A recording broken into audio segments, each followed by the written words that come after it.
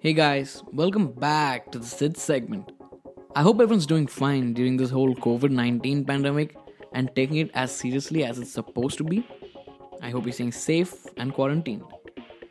So, I've been trying to record for the past couple of days, and for some reason, I felt like my mind was clogged and I really couldn't record anything.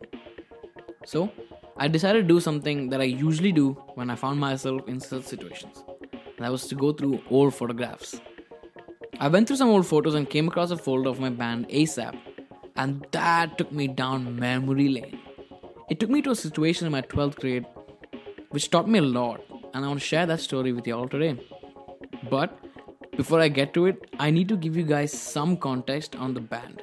So, here's a super fast history of ASAP. Now, ASAP was a band that I started with two of my best friends, Rohit and Rebin, back in the 7th grade. We made small covers and we posted them online, and as a result, we got small opportunities to perform in certain social centers in Abu Dhabi, and we gained more popularity within our own school.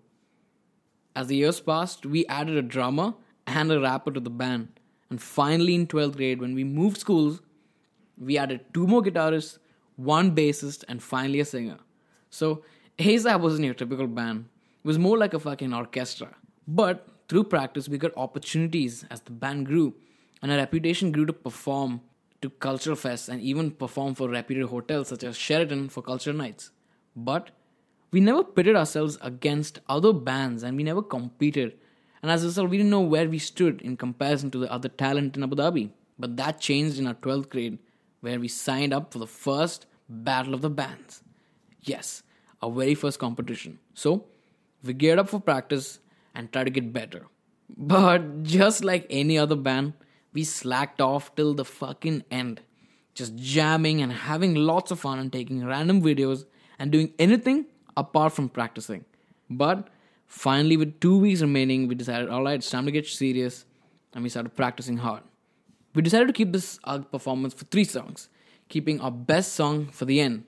Now, unlike other gigs, this was a competition, and hence there were rules that we had to follow, which also included the time limit, which included the time for setting up our instruments and performing on stage.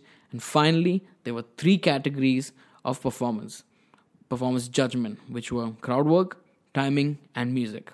Finally, 2 weeks later, it was the time for the Battle of the Bands. The competition was crazy, and we heard some really nice bands before us. And yes, we were nervous, but somehow we buckled up and geared up because we were next. And then they called us on stage. All 9 of us entered the stage and started setting up our instruments, which took some time and longer time because considering the fact that we were 9 in a band. And finally, we started to perform. The first and second songs went crazy well. The crowd was having a blast, and as I looked down, I could see the judges were smiling and having a great time too. So, the first 2 songs done, we were about to move to our third, final, and best song.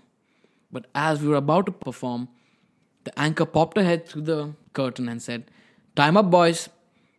At that moment, we were fucking confused because we had put so much effort into our final song, and at that moment, it felt like we were depriving the crowd of what they were waiting for. It was at this moment where we almost gave up and we decided, screw it, we'll just fit into the criteria so that we could get placed first. But then Rohit stepped in and said, "You know what, guys, fuck it.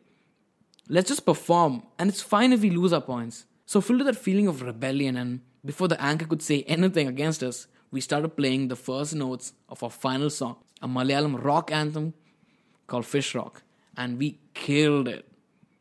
The crowd went super crazy and berserk, and everyone was cheering. It's an amazing memory looking down at the crowd while they were cheering for us as we performed. Now, when the results came, we didn't win. We came second though, which in itself was an amazing achievement for us as a band. Now, when I look back at this incident and why I'm picking out this incident in particular, whenever I think about this one incident, I don't remember us walking on stage to pick up a prize. That doesn't really come off the top of my head. What I do remember is looking down at the crowd and looking how much of a fucking blast they were having, jamming to our music and shouting and screaming. All I remember are the people that we knew as well as the ones we didn't know coming backstage after the performance to congratulate on such an amazing performance. So while writing this, I decided, you know what, I'll go back to the performance, which is, by the way, there on YouTube. Shameless YouTube plug. And while listening to it, I felt it was musically mediocre. That's because of how much me and my band have grown and how much better we can perform now. But as I looked at the video, one thing remained constant, and that was the crowd. They were still having a blast, and they were still cheering us. ASAP, ASAP, fish rock, fish rock. You could still see them having a great time.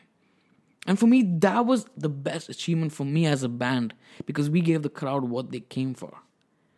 And finally, it wasn't the trophy that mattered.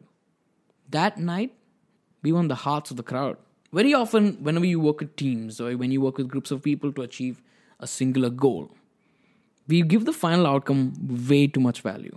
Now, it's important that we work hard to strive towards a goal as a team and we put in our best effort. I'm not undermining that, but we're not thinking about the things in between. We all have experiences working as a team, right?